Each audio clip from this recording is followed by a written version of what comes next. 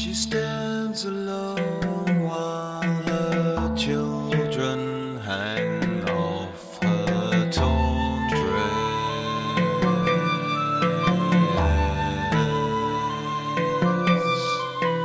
Photographs fall from her hand, just one to caress.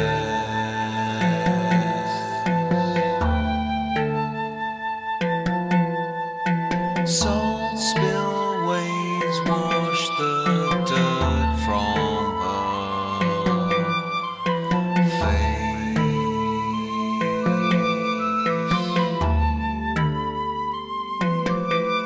face. Her hair's just a tangled mess.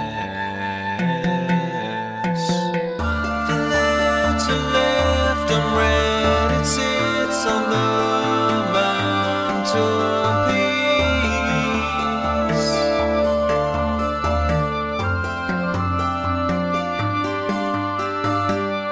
You can see her heart is broken. You can see the physical crease.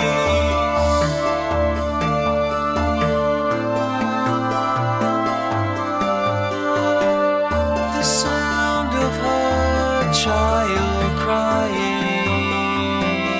brings no